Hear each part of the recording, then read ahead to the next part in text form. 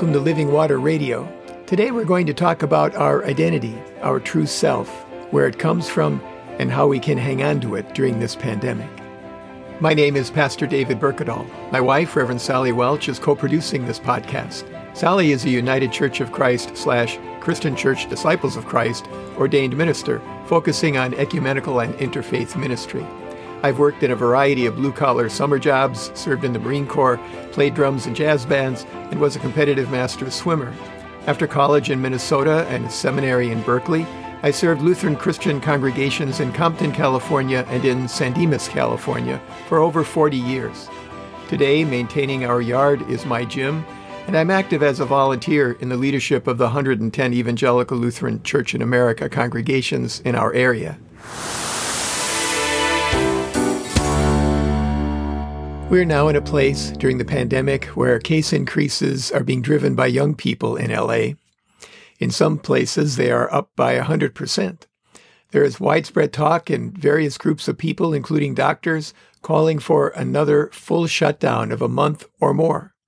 A hospital in Texas has formed a death committee, like an ethics committee, to decide who of their patients should be given their limited resources, that is, who should live and who should die. I'm happy to report that masks do seem to be becoming more common. People seem to be realizing that wearing a mask, along with other precautions like hand washing and social distancing, saves lives. It saves jobs and strengthens our economy. It is a visible sign that we care about the community and the common good. In some places, masks are required. Masks are now being made with colorful prints, corporate logos, skeleton teeth, folds or no folds, in many shapes and variations and political messages. You can buy a mask with the lower part of your face printed on it, so people know what you look like, which I actually find kind of creepy. I shared a meme the other day that I saw online of a guy wearing a hat and sunglasses and a mask. The meme was captioned, "The future of t-shirts," because on his t-shirt was printed the guy's face without a mask and his name and an arrow pointing to his face saying, "It's me." Sally and I had to go to our bank last week to take care of some business that had to be done in person. We walked through the doors wearing masks, and no one triggered an alarm or screamed and fainted or had any reaction at all. Wearing a mask, however, creates a question about our identity. How can people know it's us when we're wearing a mask? Pat Sajak, the host of Wheel of Fortune, early in the pandemic last April, put a post on Twitter about wearing a mask. He said, "No one was recognizing me when I went out wearing a face mask. I had to resort to carrying an 8x10 glossy of myself. Celebrityhood can be challenging." How can people tell when we're laughing or frowning, smiling or sticking our tongue out, or whatever when we're wearing a mask? I have a picture of me when we bought our first masks. You can tell it was months ago because I have a recent haircut. You can't tell if I'm laughing, frowning, smiling, or sticking my tongue out. I am smiling. More significantly, how has the pandemic changed our identity, our sense of ourselves, and who others think we are during what we used to call the new normal and by now is beginning to feel like just normal? The pandemic has made us question who we are. Who are we if we can't work? Who are we if we can't hang out with our friends and family? Who are we if we regard everyone as a potential carrier of a deadly disease? Who are we if our role has changed in our family or among our friends? We may be receiving public assistance for the first time, driving through long lines to receive free food. We may be looking for free medical testing or school supplies, or questioning whether to go to work and risk our lives and the lives of our families, or not to go and be unable to provide for them. We may be nearly paralyzed knowing that the rent or a house note is coming due this week, and we don't have any idea how we're going to pay for it. Or we may be relatively safe and comfortable and sacrificing to help others, or feeling guilty about not doing enough, or just waiting to see what comes next. Is that us? Is that who we are? Christians have answered that question by going to the beginning, when God created everything out of nothing through an act of God's will. God created human beings to be different from the rest of creation. The Bible says right at the very start, in the very first chapter of Genesis, the 26th and 27th verses. Then God said, "Let us make humankind in our image, according to our likeness, and let them have dominion over the fish of the sea, and over the birds of the air, and over the cattle, and over all the wild animals of the earth, and over every creeping thing that creeps upon the earth." So God created humankind in his image. In the image of God he created them. Male and female he created them. We can know who we are because we know whose we are. Whatever circumstances you are in right now, they do not define you. God defines you. God defines you, and that identity determines what you do to make the world better for everyone. It's not a matter of what do I have to do, but what do I get to do to the glory of God? This is how God defines you, how God gives you your identity. The psalmist says it in Psalm 8. O Lord, our sovereign, how majestic is your name in all the earth. You have set your glory above the heavens. Out of the mouths of babes and infants, you have founded a bulwark because of your foes, to silence the enemy and the avenger.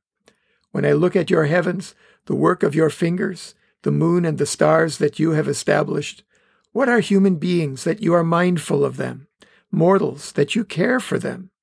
Yet you have made them a little lower than God, and crowned them with glory and honor. You have given them dominion over the works of your hands.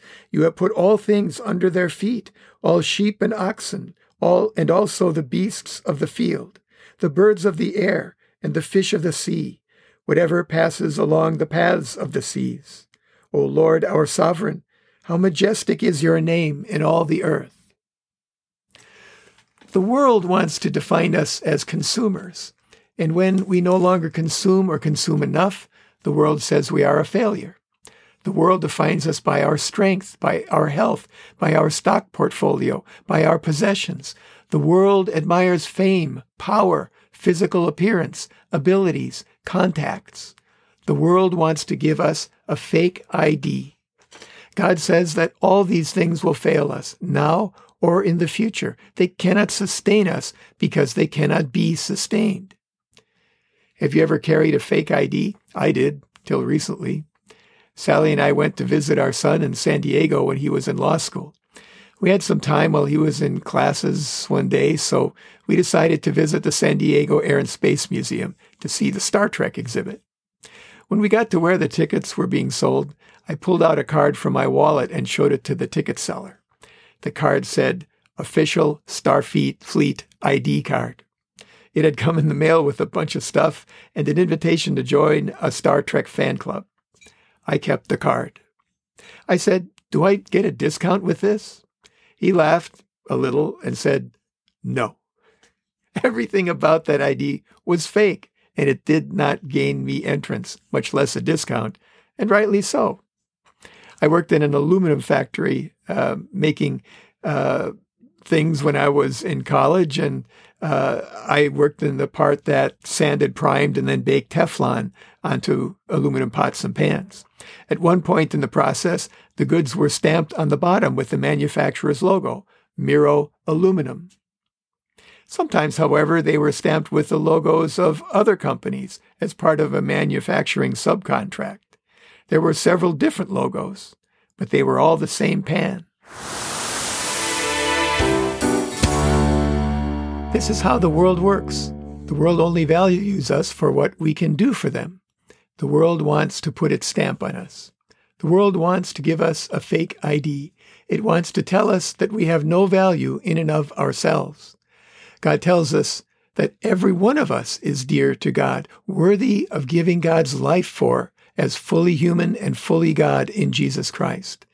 It's been said that if you were the only person on earth, God would still die for you. God loves you. God does not fail us. God accompanies us through our struggles. God abides with us, is steadfast in whatever the conditions of our lives. God endures. Our relationship with God is alive. God is alive, and God is for us. When I was in seminary in Berkeley, a pastor named Floyd Schaefer came and did a workshop on clown ministry. Then we were invited to go into San Francisco and, well, clown around. He said the clown makeup only hides our normal appearance, but because we are unrecognizable in clown makeup, our true self can emerge. Masks allow people to engage in all kinds of fun, as well as disgusting behavior. Hypocrisy is when we present an appearance to others that does not match our inner self. Actors in ancient Greece didn't wear makeup, they wore masks. The Greek word for mask is the root for an English word, hypocrite. Integrity is when both our masks and who we are the same. God calls us to live like that, with integrity. We are called to allow God to form our inner selves and our outer selves to be the same. No fake IDs. Do you carry your identification? Can you? Our true ID is not carried in our wallets or in our purses or our backpacks. It is known to God, and it is carried in our hearts because God put it there. We are made for a relationship with God that is expressed in relationship with others. So who are we if the people we are around regularly is very limited, or we are alone? We are the Lord's. That is our identity. We are bound together in Christ even when we are physically apart. We have been given faith, a living relationship with the one true living God. That relationship never goes away. It is who we truly are. Paul writes in his letter to the Romans, the 14th chapter, beginning at the 7th verse, "We do not live to ourselves, and we do not die to ourselves. If we live to the Lord. And if we die to the Lord. So then, whether we live or whether we die, we are the Lord's. For to this end Christ died and lived again, so that he might be Lord of both the dead and the living." Reject the identity that the world wants to give you. It's fake. It leads to sin with a capital S, that is, to separation from God, and to death. Turn to God and know who you truly are, whose you truly are. Open your heart to the living water, that is, the person of the Holy Spirit, and allow God to form you into your true self, to true belonging, and to true life.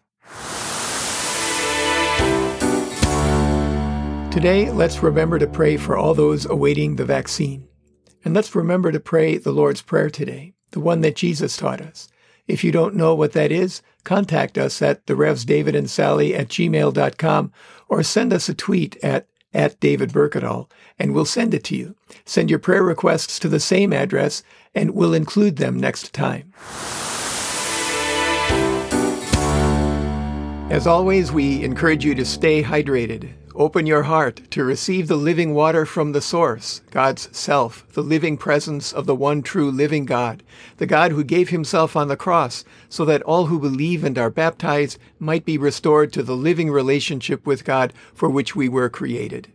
Remember your church. Identify one if you don't already have one. Ask a friend about it or a family member. Google it. Contact the pastor. When you have a church, go to or tune in to the worship services they have currently available and support the church financially so that it will be there when we come back to fully physically present worship together. Support your pastor and church leaders. Pray for them and help them in any way that you can. If you or a loved one are having thoughts of suicide or are struggling with mental health issues, call somebody. Google a local or national hotline. Reach out. You are not alone. Wear a mask when you're outside your home, practice social distancing, wash or sanitize your hands regularly. Stay home unless you are providing essential services or need them. Avoid crowds and be outside if you have to be in a crowd. Be kind to everyone you come into contact with, especially those who are sacrificing their security to provide for yours. Thank you for listening to Living Water Radio. We are here for Christians and for the people of the Los Angeles metropolitan area who are looking for a sense of Christian community, a source of hope, and a way to thrive together during this global pandemic.